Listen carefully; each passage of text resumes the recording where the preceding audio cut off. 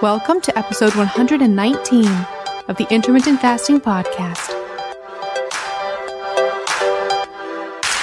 If you want to burn fat, gain energy, and enhance your health by changing when you eat, not what you eat, with no calorie counting, then this show is for you.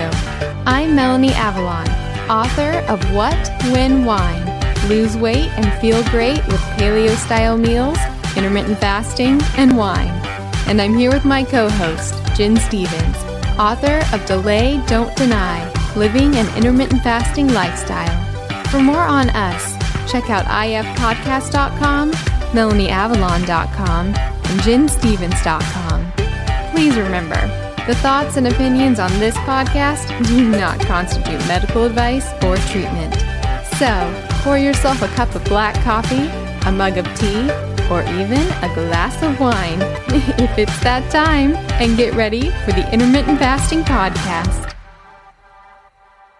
One more thing before we jump in. Did you know that common ingredients found in skincare and makeup products can actually disrupt your endocrine system? These endocrine disruptors are a silent threat that can have significant impact on your health, including something that is very important to me, fertility. Your skin is your body's largest organ, and what you put on it matters. Endocrine disruptors are chemicals that interfere with the natural hormonal communication in the body. It also matters during pregnancy, and that's one of the reasons I pay close attention to what I put on my skin while being pregnant. Studies have shown that exposure to endocrine disruptors can affect both male and female fertility. For women, these disruptors can lead to irregular menstrual cycles, ovulation issues, and even polycystic ovarian syndrome, or PCOS. In men, they can reduce sperm quality and quantity, making it even more challenging to conceive. But it's not just about fertility. When it comes to fat loss, one of the reasons that endocrine disruptors can get in the way of fat loss is because a lot of our toxins are actually stored in our fat. It's a way that our bodies protect us from those toxins. These toxic compounds can even work synergistically, amplifying their harmful effects and making it that much harder to shed unwanted body fat. All of these reasons are why I am obsessed with a company called Beautycounter. The founder actually started the company when she learned about the potential dangers of toxic chemicals and their link to health issues, specifically miscarriages and infertility. While pregnant, I make sure to only use Beautycounter products. It's one of the only makeup lines that is officially recommended from the Environmental Working Group. What really sets Beautycounter apart is their unwavering commitment to protecting us, the consumers, from the hidden dangers that lurk in conventional beauty products. Beautycounter goes above and beyond, rigorously screening every single ingredient that goes into their products, ensuring that they are safe, clean, and free from harmful toxins. They're not just a beauty brand, they're a movement for change, advocating for stronger regulations in the beauty industry. With Beautycounter, I know that I can trust that the skincare and makeup that I use are not only effective, but also safe for me and my family. They have skincare lines for every skin type, as well as so many other incredible products. I absolutely love their overnight resurfacing peel. It's my favorite way to get anti-aging benefits in a skincare product. The makeup is absolutely amazing. I have tried alternative beauty products in the past and none of them truly performed. But with Beautycounter, the foundation is so amazing. It makes me feel like my skin can breathe and it looks so dewy and beautiful. You can shop with me at beautycounter.com/Vanessa Spina. New customers can use the code CLEANFORALL20 for 20% off their first order. Beautycounter.com/Vanessa Spina. All right, friends, now back to the show. Hi, everybody, and welcome. This is episode number 119 of the Intermittent Fasting Podcast. I'm Melanie Avalon, and I'm here with Jen Stevens. Hi, everybody. And Jen? Yes. So how many meals have you had today? I've had 0 meals today. How about you? And I've had 0 snacks, and I've had 0 munches, and I've had 0 anything except for coffee and water. Me too. Yep. Fast on. Exactly. For listeners, I'm just referring briefly to our recent 1 meal a day debate, which, just in case anybody's wondering, Jen and I are great friends, and We had fun debating about that and didn't really think about it after talking about it. But if anybody thought that it was a little bit intense, it was not meant. It was not meant to be that way. And we actually got a really good question, though, about it to clarify, which we're going to say for next week, because we had a listener that did actually write in and ask us about how munching versus eating meals would affect insulin and things like that. And it was actually a really, really good question. So tabling it for now, because I need to do a lot of research. I started doing the research and realized there was a lot. So stay tuned for next week. Little plug. Awesome. But anyways, how are you today, Jen? I am very good. I think we found a house. Oh my. Actually, yeah. I already knew that.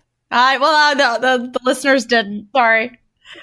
I think we found a house. So, yep, we've been looking, and like I mentioned a long time ago, we were thinking about building a house, but we couldn't find a lot that we liked in the area that we like. So we would have to move way out in the middle of away from town. And I like being in the middle of everything. So, I mean, Augusta, the middle of everything is not like, Atlanta, the middle of everything. It's very, very different. But yeah, so I think we found a house and we've made an offer, and I will stay tuned. But listen, this is what's really fun. It has this strange little room. It was built in 1979, which is not what we were looking for. We were looking for something older because I like really old houses, but this one's just charming. And I showed the picture to some friends. They're like, that looks like the Brady Bunch house.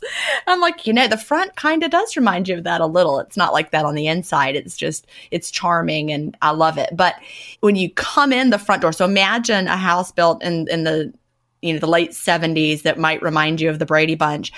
To the left of the foyer is this little room that might have been like an atrium kind of a thing, but it's itty bitty. And the current owner has like a treadmill in there, but it's little. It's like just a little bit bigger than the treadmill. And I walked in and I'm like, podcast studio? Because it's got big windows on the front. It's like 3 windows. Okay. So I could look outside at the greenery, but it's like the size of like a closet practically. That makes me so happy. I know. So you could soundproof it too. I'm sure that wouldn't be difficult. Like so that no sound gets in? Yeah. Like I'm sure it would be really easy to make it very legit. And it probably wouldn't be that expensive, all things considered. Well, I can't make it look freaky because it's right there off the entry and you could see it maybe even from the outside. It needs to look, I don't want to have like batten board, whatever the stuff on the wall, but we'll see. I don't know. Maybe it'll be fine the way it is. But anyway, yeah, I'm so excited about the possibility of a podcast studio in my home. That is really exciting. It is so exciting. Yeah. So what's new with you? I'm actually, speaking of podcast studios, I'm now researching studios around me because, I just moved back to Atlanta because I got an offer to produce another pretty major audiobook, but they want me to do it at a studio. So I'm like researching studios. Ooh, I love that idea. Yeah. Do it at a professional studio. Yeah. I mean, because they just want me to record it, not edit it or anything. Right. When I recorded my book, I did it at a radio station with somebody who is a professional. Oh, that's interesting. A radio station. That makes sense. Because they have and he did the editing for me. That makes sense. Yep. I actually, something else really random. So all my recent obsessions that you know about. Yes. I just ordered so many grounding mats, grounding sheets, grounding everything because I don't know, I think I told you I got like an EMF meter. Right. To like measure things. Those grounding things actually really, really work. So you can tell a difference? Yeah. So, because I had one grounding mat. When I take my EMF meter thing and put it, so if I'm like standing by my grounding mat and then I put it by something that's really high voltage or creating a lot of electricity, it like spikes through the roof. But then all I have to do is touch the mat and it goes to like 0. Wow. Now, see, that's interesting. That shows that something is happening. Yeah. When you have a meter and you're measuring it, I mean, definitely something is happening. Very much definitely. So I was like, wow, this is really effective. I mean, because I've been walking around my apartment with the meter and seeing what spikes it. But now that I know those grounding mats are really effective, so I ordered so many more And now like I'm sitting on one right now and it just feels so good. And like before this, I always felt anecdotally, I felt like, oh, I really feel very, zen right now, but it's probably all in my head. But I don't know, looking at this meter. Well, we are all energy. We've talked about this before. We are energy and we do have charges, and you touch someone and have static electricity and that's the charges equaling out. That is not mumbo jumbo. We do have charges. And based, on the theories of grounding, that's why walking on the beach barefoot feels so good. You're drawn to it because it's good for you. Or walking, especially outside after a thunderstorm, because it has something to do with how the charges. I mean, I really think that when something feels really good to us, there's a reason. When it's been winter and now it's spring, and you go outside on that spring day and you're wearing a tank top and you feel the sun on your arms and it feels so good. I mean, that's your body saying, oh, yay, get some sun on your arms. Or like when you can feel the energy of somebody in a room, like if somebody, especially when there's like tension, or if there's like tension, an argument. I mean, I feel like there's something you feel it. You feel it.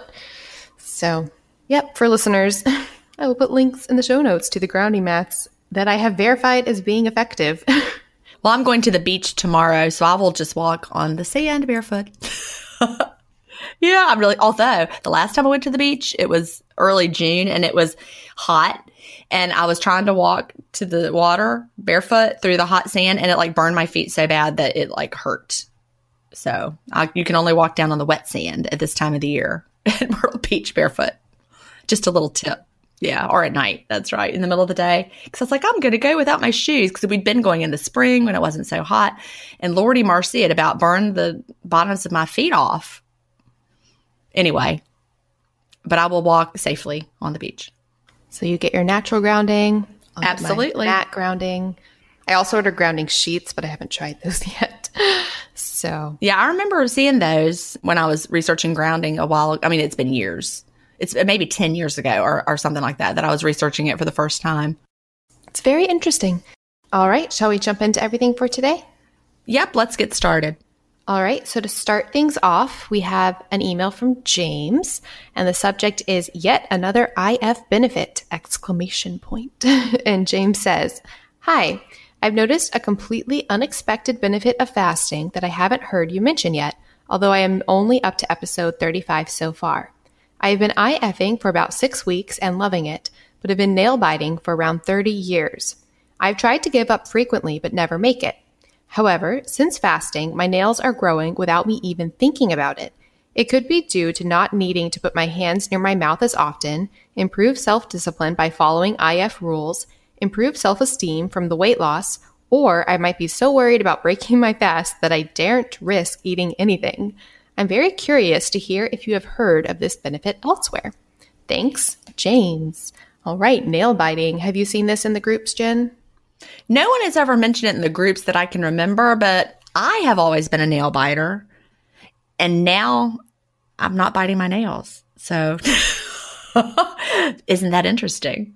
Anecdotally, this is just solely anecdotal, but I used to bite my nails and now I'm not biting them. I know that sounds gross because when you think about nail biting, it just seems like such a disgusting thing to do because our hands are everywhere and you're putting your hands in your mouth, yuck. But when you're a nail biter and you just don't even think about it, you just do it.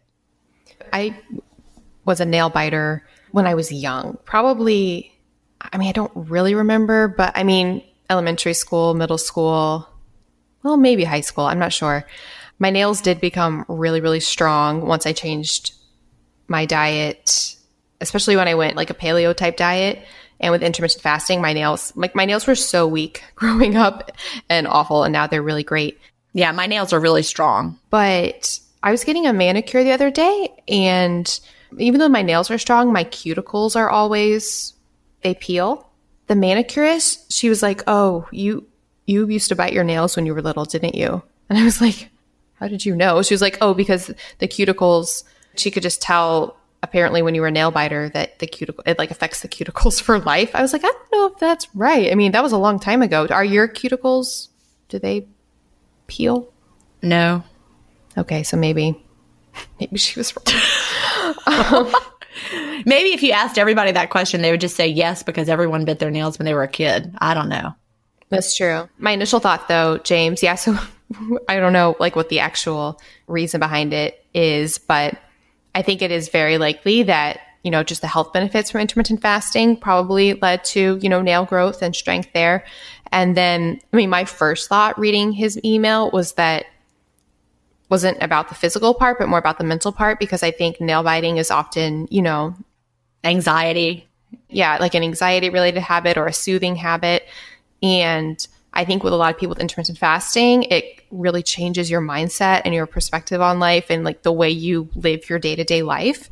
And I don't want to call it a coping mechanism, but things that we do like that could very easily disappear, evanescent into the night, as I like to say, yep, with intermittent fasting. So, yeah, I think so.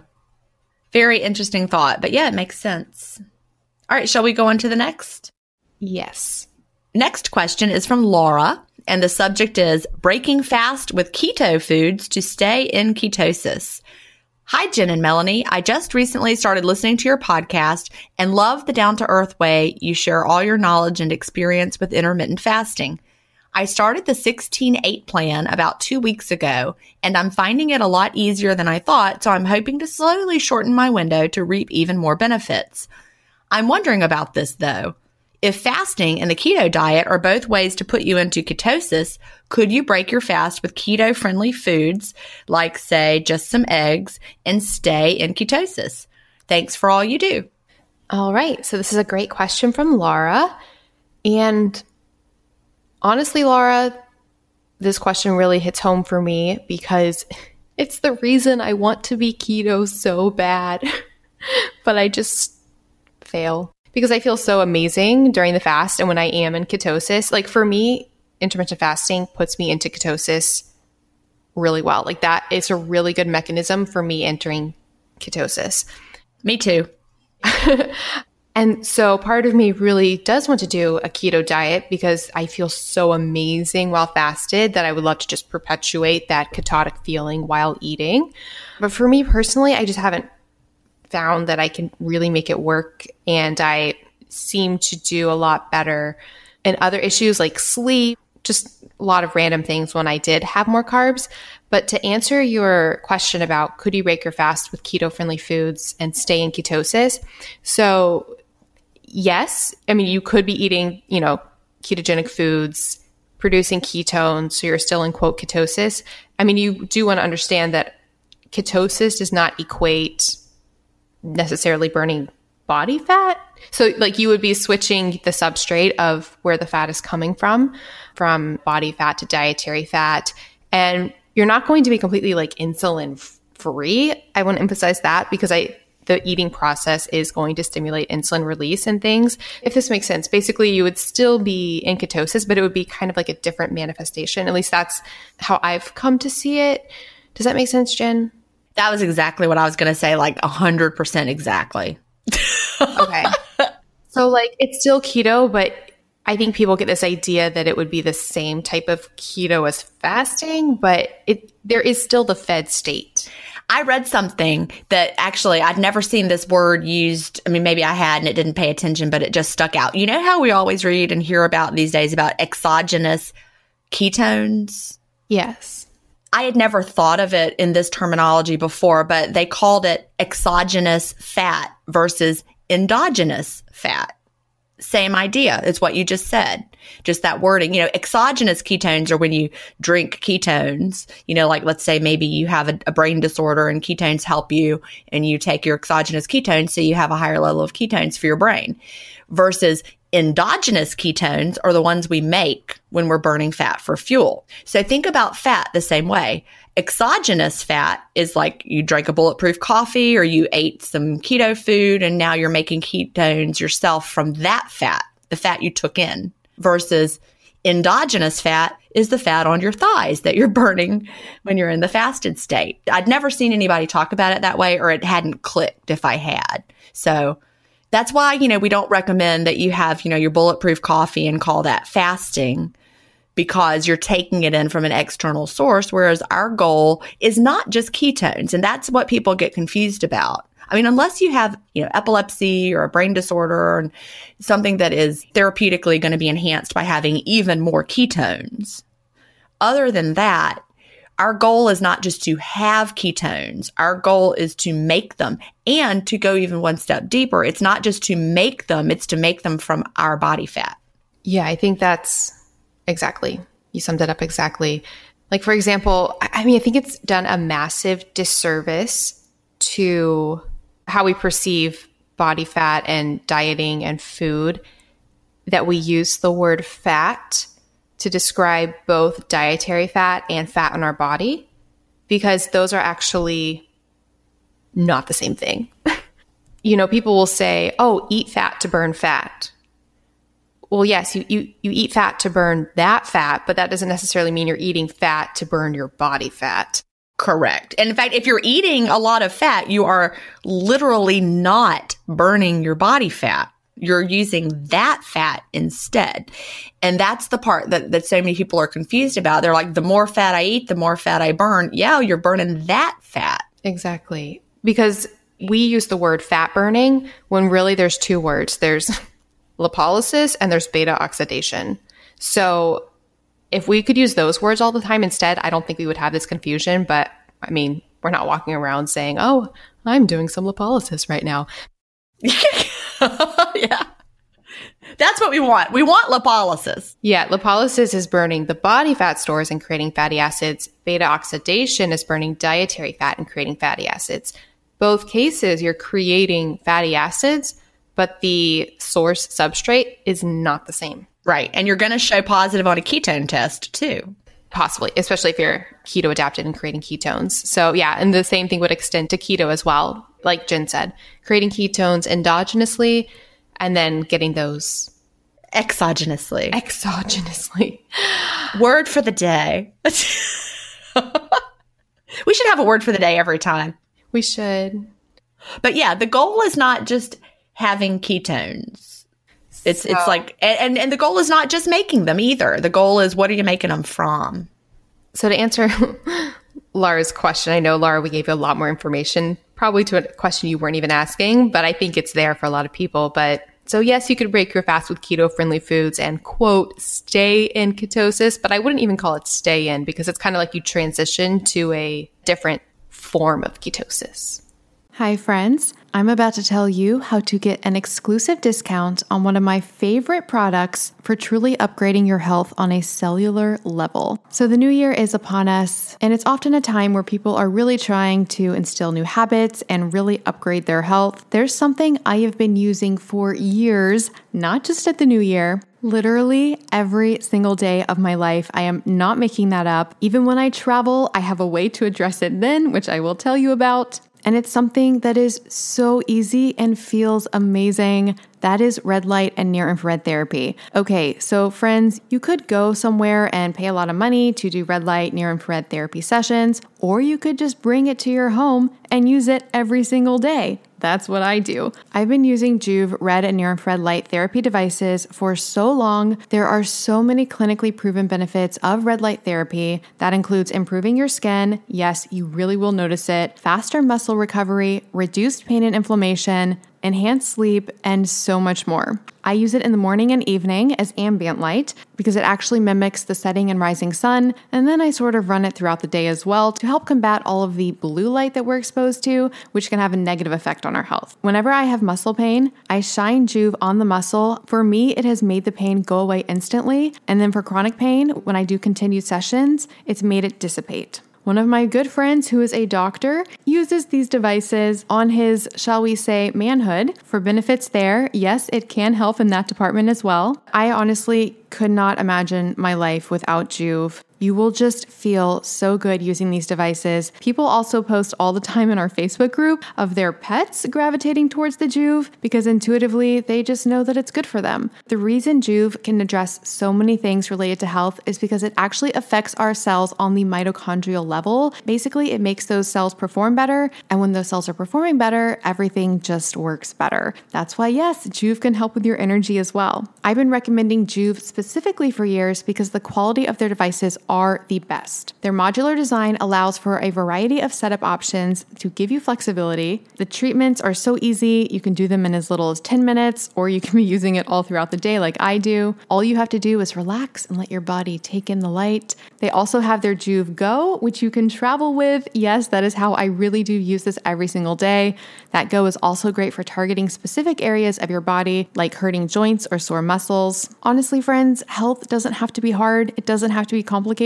If you're looking to enhance your health and wellness this new year, start with what matters, which is your cells. And Joovv has an amazing offer just for our audience. You can go to joovv.com/ifpodcast and use the coupon code IFPodcast to get a discount on your qualifying order. Again, that's joovv.com/IFPodcast to get an exclusive discount on your order. Pick up a Joovv today. Some exclusions apply. I really hope you guys can experience Joovv. It really is one of my favorite things. And we'll put all this information in the show notes. All right, now back to the show.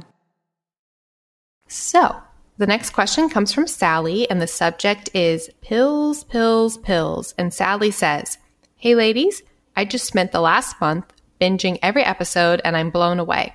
I love what you do and how you're doing it, but I did have a few questions. Number 1, you guys often reference the fact that losing fat results in the release of toxins, but I wonder why your body would even go through the trouble of storing them. Just seems weird, I guess." That's why your body's storing them, Sally, because your body's like, what is this garbage? Where can I put it? And then shoves it away. And where are they going to put it? In your fat cells to protect you. So that's the whole thing. It's not weird. It's your body protecting you. And you can't always just get rid of them, like excreting them. Like that would be ideal. The goal would be any toxin that comes in, your body would just excrete it and say, throw it out some way through your urine, through your sweat, through your poop, whatever, through your breath. I don't know.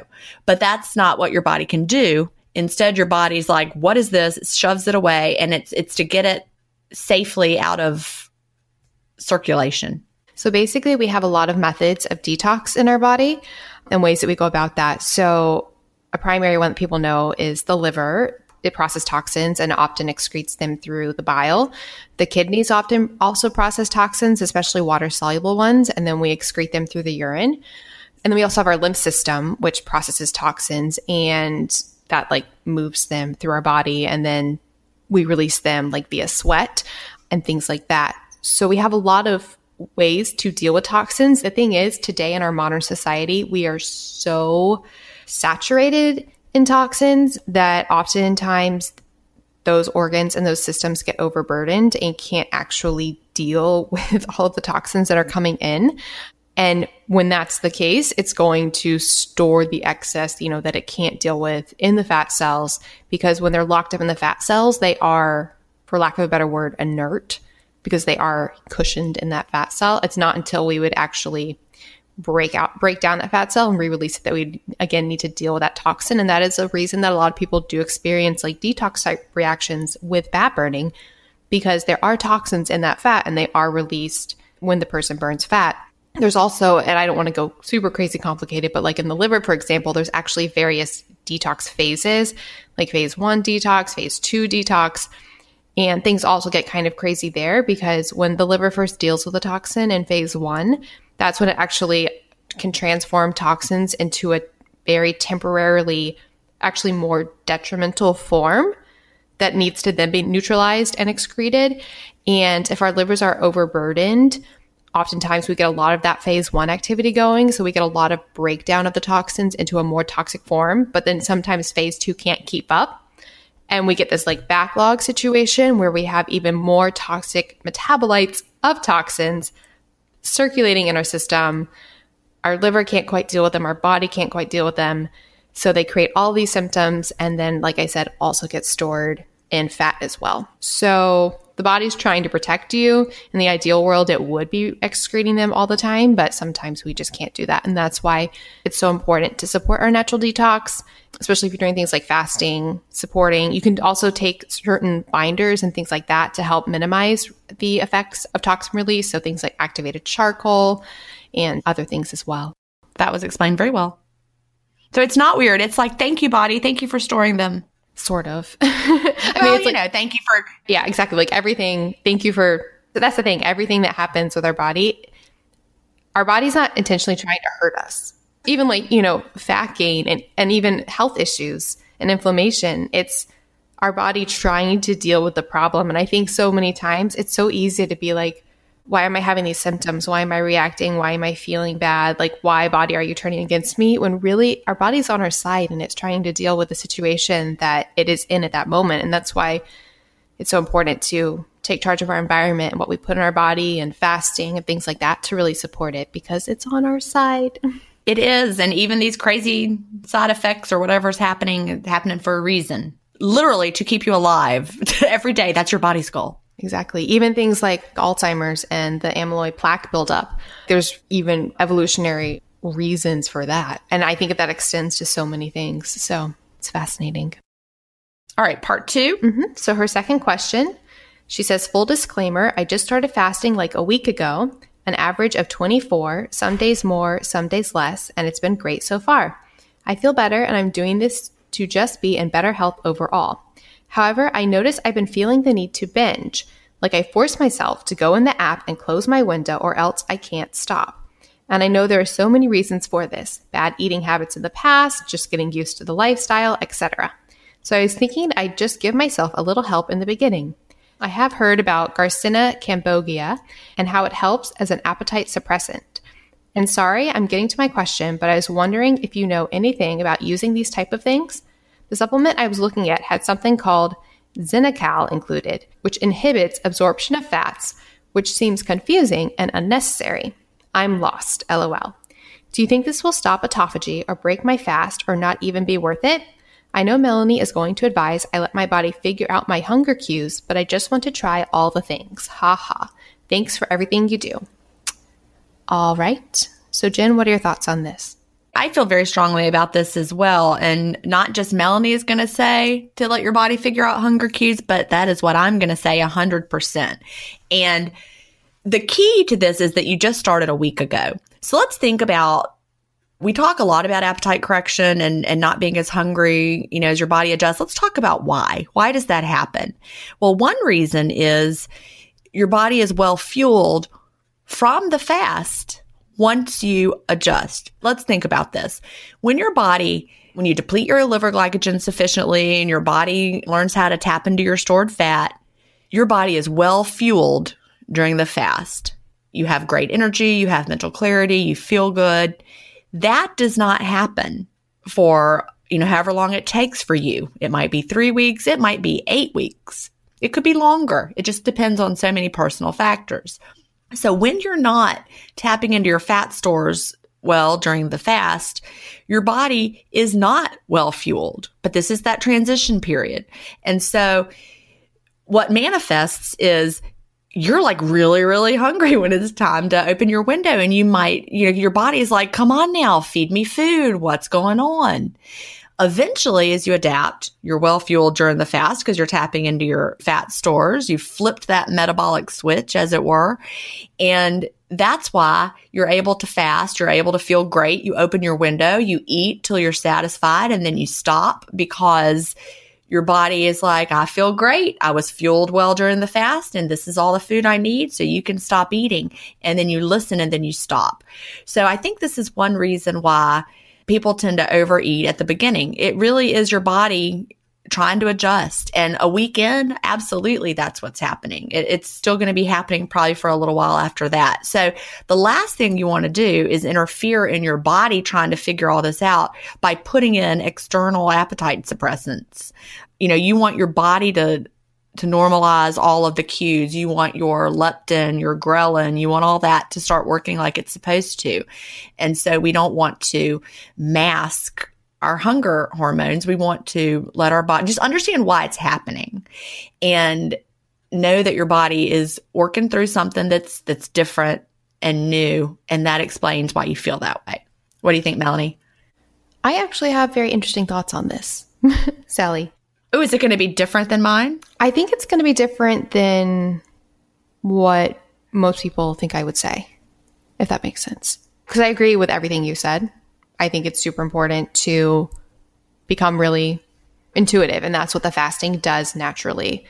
I liked this question because it really made me think about things. And I think we look at all of these, quote, fat burners or appetite suppressants, and we put them all in one category of fat burners and appetite suppressants, when there's a reason certain ingredients suppress appetite. It doesn't just happen willy-nilly. There's like something going on in the body. And the mechanism of that is very, very different. And I like to think about it like, what about coffee? You know, because we look at coffee, we use that oftentimes as an appetite suppressant, and we advocate for that. So why would we advocate for coffee and not for an appetite suppressant in pill form? Well, I could tell you why coffee. There's a lot of good reasons, right? Yeah, I'm not. Okay. I'm just laying the beginning of my thesis. So my personal thoughts at this time, and putting it out there that I reserve the right to change my thoughts based on new things. But with something like coffee, the reason it is oftentimes suppressing appetite is because it is upregulating, it's encouraging fat burning. So it's giving us more fuel in that fasted state. It's also doing things like raising, excitatory neurotransmitters that might suppress appetite. But it does all this without actually breaking the fast. And it could be argued that the health benefits outweigh any potential negatives, like because we just see in studies and with people's experience that, you can live long, healthy lives using coffee, using it even as an appetite suppressant, but receiving a lot of benefits.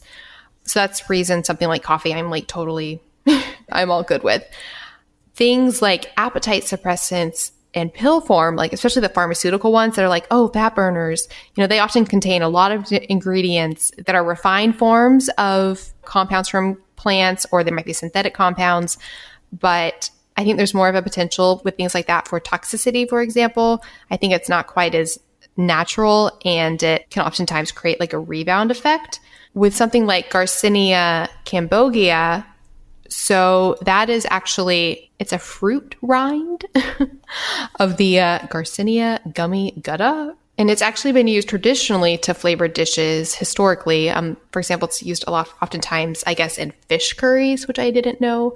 But the fruit itself actually does have these properties that we've seen. So it does things like, it's been shown to have an anti-obesity effect with things make sense, including, I'm reading from a study, for example, reduce food intake and body fat gain by regulating the serotonin levels related to satiety, increased fat oxidation, and decreased de novo lipogenesis. And that last one is the creation of fat, basically, in the liver. It says that substances in it actually inhibit adenosine triphosphate citrate lysase, which is a catalyst for the conversion process of citrate to acetyl coenzyme A, which plays a key role in fatty acid, cholesterol, and triglyceride synthesis. So we do see, and then also says that the extract also has anti-diabetic, anti-inflammatory, anti-cancer, anti-helmintic, so that's going to be anti-parasite, and a lot of other properties that are actually pretty beneficial. So in this situation, we're seeing that an extract of a real plant food does possibly have benefits for appetite, possibly could help. So I'm actually not completely against these types of compounds, but I don't think it's necessarily the best to run to them for appetite suppression, because I think, like Jen said, it's probably more beneficial, especially in the transition period. And like Sally said, she's only been doing it a week, to let the body enter that fasted state, receive that natural appetite suppression. And I just think all of these other supplements and things like that are not really necessary. Like, we don't need them. So if we don't need them, I don't think it's necessary to actually bring them in.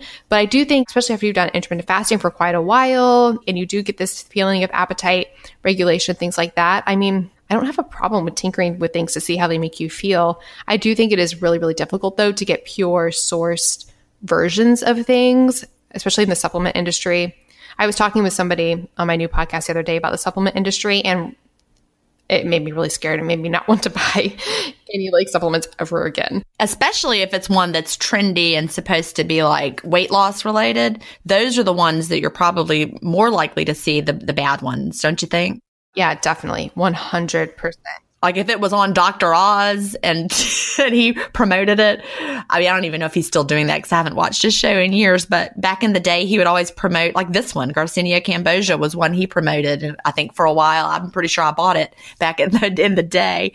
And maybe that is why I have such a bad taste in my mouth for supplements. All the ones I tried that were supposed to magically help me and never did. But, you know, it's probably that they weren't quality like you're saying. Yeah, I think that's definitely huge. If people are wondering, brands I do think do significant testing and are pretty good are Pure Encapsulations. And I reserve the right to change this. But as of right now, Pure Encapsulations and Thorne are two big brands that they do a lot of testing. That's another whole thing. A lot of the supplements, especially not the ones that do a lot of testing, they can have things like heavy metals and other chemicals and compounds in them. So it can be a little bit iffy. Yeah. And also now that we know about counterfeits on Amazon, you know, I learned about it, of course, through my own book issues, but, you know, supplements, I'm so careful about buying supplements now on Amazon, like who the seller is. Yeah. No, I agree. So many things to pay attention to. That's why I err on the side of taking like practically nothing because I'm just, you know. No, same. Yeah. I'm really just a big advocate of getting these things from food. So like in this situation, I mean, this Garcinia Cambogia gummy fruit thing, I mean, I don't see that at the farmer's market. I mean, in the ideal world, I'd rather get the benefits from incorporating it in that form compared to like a supplement. But I do think supplements like these, and I would use them more as hacks, as like a biohacking type thing when you're more in tune with everything rather than a crutch. So those are my thoughts. Was that what you thought I was going to say, or? Well, yeah, pretty much. That sounds, yeah. You went in more detail. But she thought you were going to say, like, you know, one thing and I was going to say the other, but which I think was funny. And she did say, as far as like stopping autophagy or breaking the fast, it's hard to know. And also, a lot of the supplements are actually within gelatin capsules. And we do know that proteins, even really, really tiny amounts, can stop autophagy. A lot of supplements are actually formulated, especially I think it's either Pure Encapsulations or Thorne, but they actually formulate a lot of their supplements with leucine, which is an amino acid. So that would actually technically stop autophagy because leucine, I think, is one of the main amino acids that has been shown to very quickly shut down autophagy, even in really small amounts. So yeah, I just recommend you let your body adjust really because it does get better, we promise.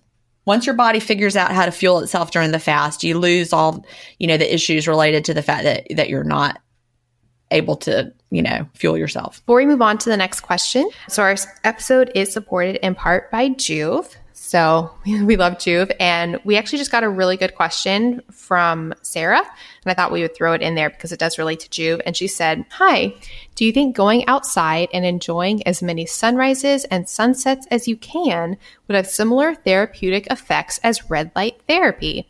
So we just got this question. I thought that was a really great question from Sarah because Juve is red and near infrared light therapy. And what we've talked about in the podcast before is that red light is similar to what you are seeing. It's akin to the setting and rising sun. And that's one reason it can have such a circadian regulating effect, a sleep regulating effect, a mood effect, especially if you're using it in the morning, using it at night. People find that it really, really helps their insomnia or can really help with, you know, energy levels in the morning. In my Facebook group, which is called Paleo 1 Meal a Day, there was a really interesting conversation recently where people were discussing whether or not Juve gave them energy at night or helped them sleep. Most people said it really helped them sleep, but some people said it was really energizing for them. So if that's the case, you might want to just keep in the morning. I find that it's kind of does what it needs to do at that time, like the setting and rising sun. So I find it energizing in the morning and calming at night. So yes, going outside, enjoying the sunrises and sunsets, you are going to be getting that benefit from that red light on that perspective, but you're not going to be getting because these are targeted therapeutic devices where you're getting intense exposure to that red light, also near infrared light, and you're getting it it's important that you're getting it at that strength, at that dose, and very close contact to your skin. So if you're looking for the health benefits like muscle soreness or cell regeneration or increasing mitochondrial energy in your cells, you're probably not going to get that from the rising and setting sun, unfortunately. Otherwise, we could all just go outside and get all those benefits. But yeah, you're going to get so many more benefits from the actual Joovv devices. Hi, friends. I'm about to tell you how to get an exclusive discount on one of my favorite products for truly upgrading your health on a cellular level. So the new year is upon us, and it's often a time where people are really trying to instill new habits and really upgrade their health. There's something I have been using for years, not just at the new year. Literally every single day of my life. I am not making that up. Even when I travel, I have a way to address it then, which I will tell you about. And it's something that is so easy and feels amazing. That is red light and near infrared therapy. Okay, so friends, you could go somewhere and pay a lot of money to do red light, near infrared therapy sessions, or you could just bring it to your home and use it every single day. That's what I do. I've been using Joovv red and near infrared light therapy devices for so long. There are so many clinically proven benefits of red light therapy. That includes improving your skin. Yes, you really will notice it. Faster muscle recovery, reduced pain and inflammation, enhanced sleep, and so much more. I use it in the morning and evening as ambient light because it actually mimics the setting and rising sun, and then I sort of run it throughout the day as well to help combat all of the blue light that we're exposed to, which can have a negative effect on our health. Whenever I have muscle pain, I shine Joovv on the muscle. For me, it has made the pain go away instantly, and then for chronic pain, when I do continued sessions, it's made it dissipate. One of my good friends who is a doctor uses these devices on his, shall we say, manhood for benefits there. Yes, it can help in that department as well. I honestly could not imagine my life without Joovv. You will just feel so good using these devices. People also post all the time in our Facebook group of their pets gravitating towards the Joovv because intuitively they just know that it's good for them. The reason Joovv can address so many things related to health is because it actually affects our cells on the mitochondrial level. Basically, it makes those cells perform better, and when those cells are performing better, everything just works better. That's why, yes, Joovv can help with your energy as well. I've been recommending Joovv specifically for years because the quality of their devices are the best. Their modular design allows for a variety of setup options to give you flexibility. The treatments are so easy. You can do them in as little as 10 minutes, or you can be using it all throughout the day like I do. All you have to do is relax and let your body take in the light. They also have their Joovv Go, which you can travel with. Yes, that is how I really do use this every single day. That Go is also great for targeting specific areas of your body, like hurting joints or sore muscles. Honestly, friends, health doesn't have to be hard. It doesn't have to be complicated.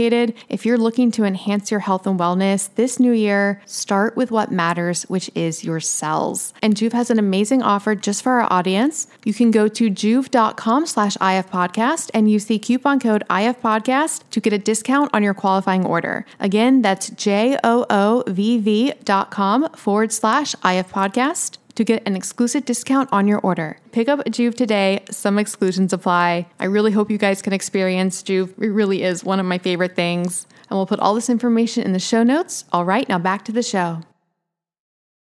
Jen, what are your thoughts on that? Yeah, I agree. I mean, if you can get up and go spend time at sunrise and spend time at sunset, I just don't know that I would remember to do that every day. I don't know. I'd be like, oh no, I missed sunrise. So, I mean, in theory, there could be some benefits there, but I think it's really different from what you get from the Joovv.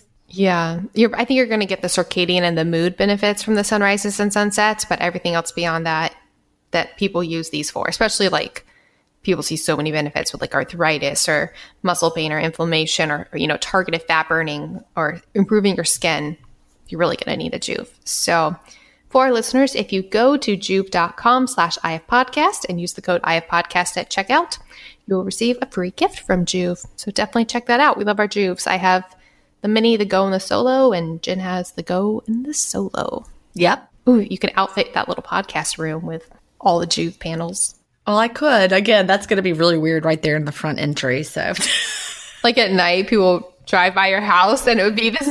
Oh my God, my neighbors would be like, do you remember the movie The Burbs? No, but I want to watch it now. It was from the 90s. I might have talked about it before, but Tom Hanks was in it and Carrie Fisher. And the neighbors, they ended up being like psycho killers who had a crematorium in their basement. I mean, it's kind of like a spoof kind of fun. It was a great movie. I loved it. It's really funny. Corey Feldman was in it. But the neighbors, and they were always suspicious of the neighbors on their cult, these creepy neighbors. And so I'll be like, we'll buy the house, we'll move in, and then this red glow will come out of it. They'll be like, I think I won't do that. Can't you see like all the neighborhood ladies like at their tea and being like, at night they have this room and this red light comes from it? And this is right on the front of the house, this room. And so they'd be like, The Burbs Part 2, Jen Stevens edition. Oh my God, that's hilarious. Yeah, I'm not going to do that. Sorry. That is so great. It's such a good movie. I mean, I love that movie. And it's from the 90s, I think, or maybe the 80s. It's somewhere around in there. But it shows us how much our culture has changed as far as our weight. You know, how much obesity is so much more of a problem. Because when you're watching that movie, there's a neighbor and they call him the fat guy. And he is not. Oh, I want to Google it now. Anything like today's. Yeah, but they're like, he's the fat guy, but he's not. And you look at him, you're like, oh my God, he's the fat guy? I don't know if that really would strike a chord with anyone but me, but I just that stuck out to me when I was rewatching it. No, I've thought about that a lot, how much our perception has changed. Because I think America now that the baseline. Oh, it's so different. Mm-hmm. I think people can be healthy at at different weights. And there are a lot of very healthy people at higher BMIs. I do think in general, though, the higher BMIs today are from inflammatory conditions and are likely not health promoting. So, I mean, I'm not making blanket statements, and there's nothing morally wrong with being overweight. I'm not saying that at all. And I think that's also one of the problems. But then I think, no, I'm like on a tangent, but I think there's also a slight disservice because I'm so all about body acceptance and everything. But then I think on the flip side, we get this problem we get this situation where we're trying to accept unhealthy conditions in light of body acceptance when there could be something that could be addressed there that could make the person healthier. Yeah, I know what you mean. I get it. It's a sticky. I mean, I didn't feel good when I weighed 210 pounds. My body I had a lot of inflammation. And, it's hard on my joints. I wasn't sleeping well. I was uncomfortable. My body was not in a healthy state. It was hard to move. So, 80 more pounds on my frame was not healthy for me. And just the fact that I had allergies. I even had a period of time where I had hives. And all of those are related to inflammation. Yeah. And I think there can be this situation where people are in these overweight states that are related to inflammation, and then they can feel like they need to accept it because, body acceptance, like I should accept this when, there could be something going on, and it could be very beneficial to lose the weight and be accepting of that. I think we should always be accepting of the state that our body is in because we know that it's in that state for a reason. Like we talked about earlier in the podcast, it's not doing anything to hurt us. And I think that's where the acceptance should come in. Loving our body for what it does and loving our bodies at these different weights and knowing that they are there for a reason. But I think that's different from accepting them as the way that we necessarily need to exist permanently, if that makes sense. Well, I had kind of given up at that point. I got to a point where I was just like, I quit. Forget it. I'm just going to be overweight because I was trying so hard and I could not figure out how to lose the weight. Is it this diet? Is it that diet? And I went from thing to thing and I kept getting bigger and bigger and I tried all the supplements and I did the shots. I mean, I've talked about this before and it started to feel hopeless and like, forget it. I'm going to stop fighting my body and I'm just going to embrace that I'm overweight and I'm going to be happy in this overweight body. And that was one thing to say, but I didn't feel healthy in that body and that body wasn't healthy. And I had those allergies and the hives and all the things that went along with it.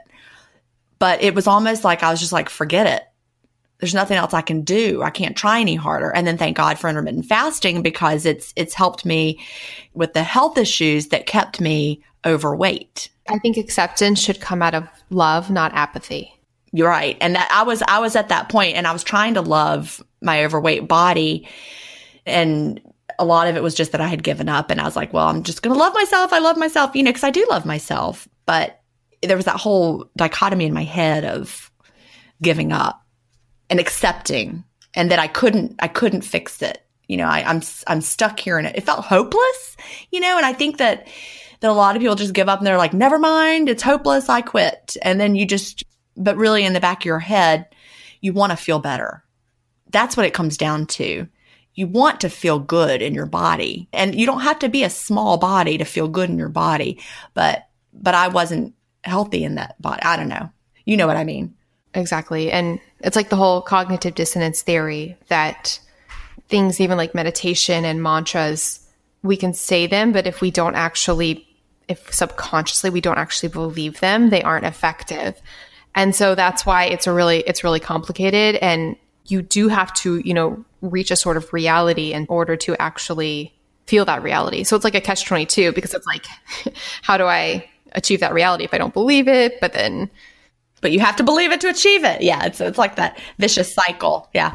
That's why I think it's just committing to the actions and accepting the time and knowing the changes can come and being okay with the fluctuations as they come and go. So the acceptance of the change and the acceptance of how you're feeling as not being permanent necessarily, I think that's where the gold is. So like I said, not accepting out of apathy, because you gave up, but accepting that I am where I am because of the factors that led to it. But things can always get better, always go up from here. Exactly. Okie dokie. Shall we move on to the next question? Yes. And this is from Stephanie, and the subject is diet changes for weight loss. She says, hey there, love the podcast. Going to jump straight into my question. I was listening to a podcast on Ben Greenfield Fitness where he had Dr. Dan Pompa. Is that how you say it? Pompa? Yes. On the show, specifically episode number 388. There was an interesting point made, and I wondered about your thoughts on it. He talks about diet variation and how we should be changing up our routines every now and then, which basically forces our body to adapt. The adaptation leads to weight loss. So my question is, if, after finally getting into a routine of IF lifestyle and diet, should we, quote, change things up? For example, I have been doing IF for about a month now. I started 16.8 and have been working my way up to 24. I eat a good balance of fat, carbs, and protein. I haven't yet experienced any weight loss, but I also haven't been restricting at all during my eating window, i.e. eating sweets, lots of healthy fats. Dr. Pompa talks about a 5-1-1 approach where you eat strict keto style for 5 days of the week, 24-hour fast one day, and then carb load all day for the final day. Have you talked to anyone that tried this approach? What do you think of consistent diet and eating windows over a long period of time versus variation for weight loss? Thanks in advance, and keep up the good work, ladies. All right. So great question from Stephanie. That was a really amazing episode that she referenced. I think I have it in our Himalaya playlist, intermittent fasting podcast stuff we like, but it was a fascinating conversation. Dr. Pompa does have a really interesting 5-1-1 approach where he does, like she said, have the strict keto style, and then he has basically these carb loading days. I believe, I'm not positive, but I believe the carb loading days are also, and a lot of people advocate for this, are lower fat as well. So it's like you get the carb up benefits without going into necessarily fat storing mode of, because high fat, high carb is a very easy recipe for a lot of fat storage, whereas these carb up days are more to fill up carb stores and glycogen stores and things like that. But as far as the variation goes, and something they talked about in that episode was, I think ideally, there's two things that we're looking at here with variation. There's the variation of the fasting, and then there's the variation of what we're eating. And I think the variation of fasting is completely awesome and okay, and I have no problem with it, especially when people are really in tune with intermittent fasting. They may find that sometimes they want to fast longer, sometimes they want to fast less. I know for me it's really interesting because I was for years in a really, really good 1 meal a day, always like an extended fast of about 20 hours or so. And then with different lifestyle factors, things got wonky, and recently I've been playing with longer fasts and shorter fasts to see how things are. But yeah, I don't see anything wrong with trying different fasting approaches. And then as far as the food goes, I'm all for like seasonal eating. So eating with a season. So for a lot of people, that looks like eating lower carb in the winter, eating, more fruit and higher carbs in the summer. But I think we shouldn't purposely feel like we have to switch things up, but I think it will come naturally if we listen to our bodies and become intuitive with everything. What are your thoughts, Jen? Yeah, I think that's true. I do it so intuitively without even really realizing that I was doing it that way. I've always just had days where I ate more and ate less. And so I do think that if you ate the exact same amount of food every single day, like exactly, your body is more likely to adjust.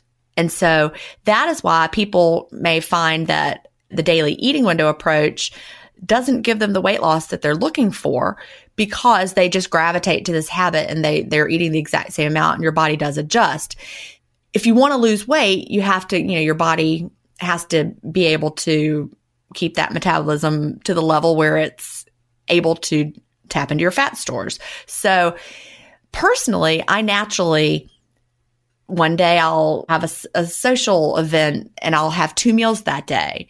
And so that naturally, has a day where I ate more food. And then another day I might be really, really busy. And then I don't have time to open my window until 6:30. And so I ended up with a really long fast. And then I had a short window just because it was, I started eating really late for me.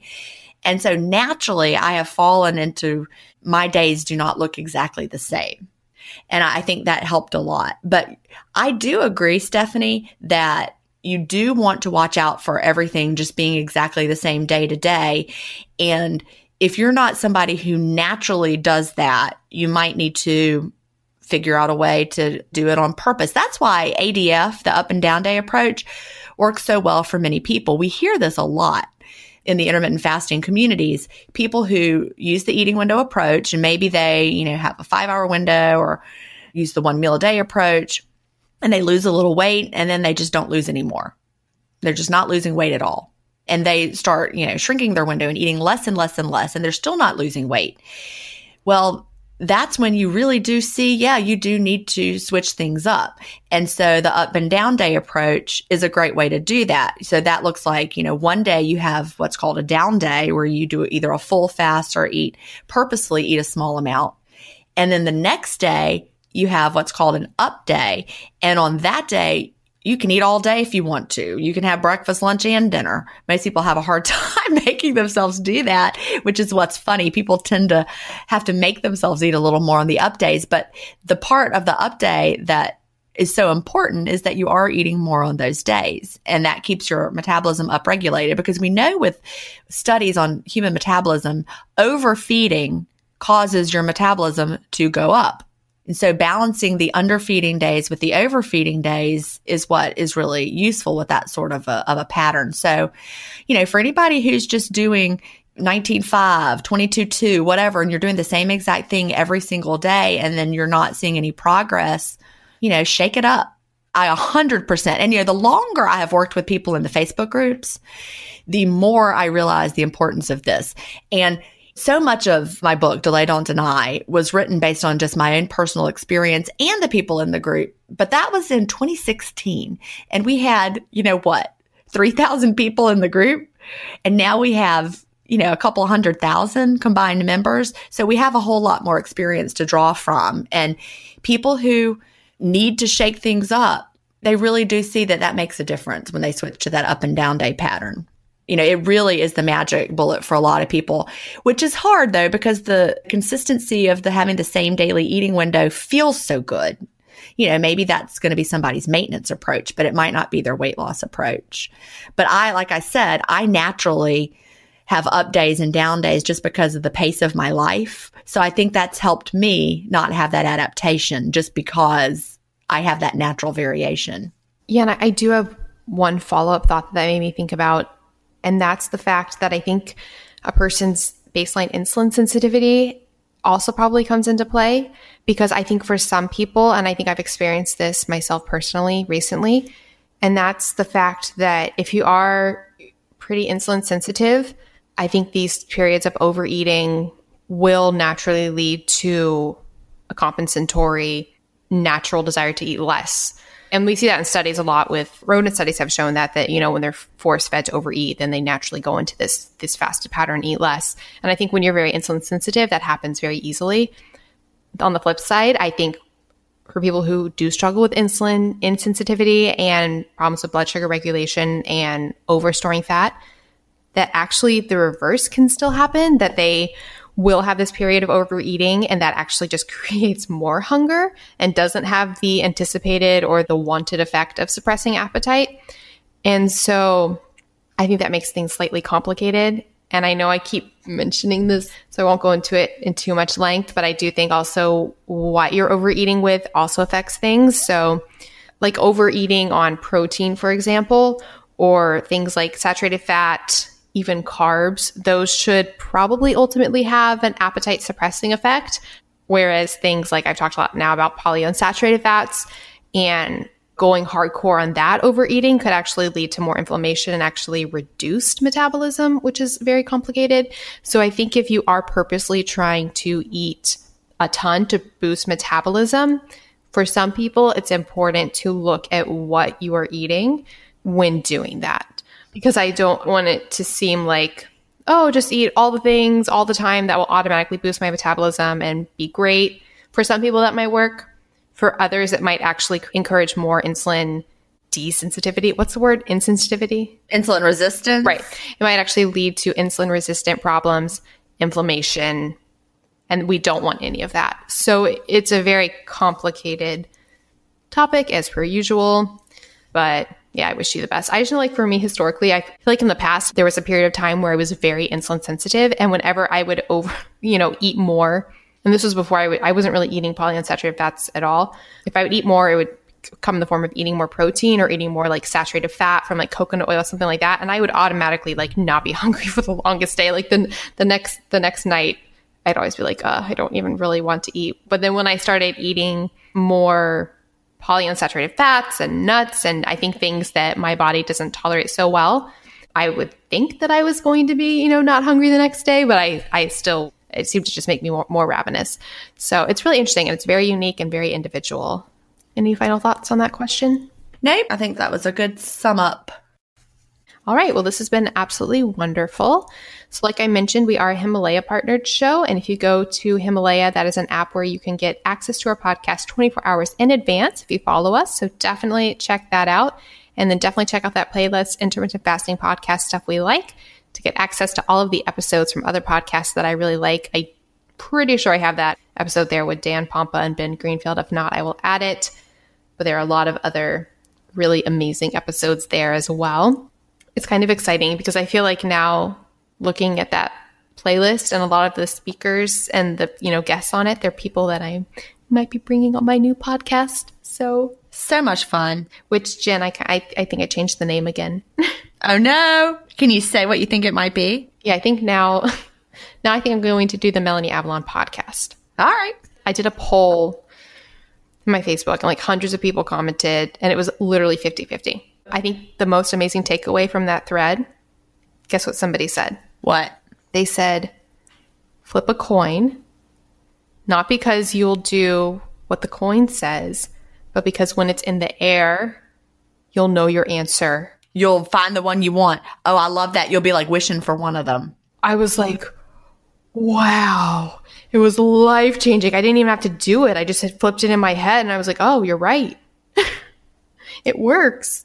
So, little tip and trick for people. Although, ironically, when I did it, I was thinking Melanie Avalon show, but then I read all the arguments and I actually now like the Melanie Avalon podcast for certain reasons. But in any case, that will be launching soon. And a few other things for listeners. You can follow us on Instagram. And we're really trying to get our Instagram going now, getting it more motivational. We're going to be posting more studies, more motivational memes, funny things. So hopefully it'll be an Instagram that people can really turn to. We can form more of a community there. So definitely follow us there. We are IF Podcast is our handle.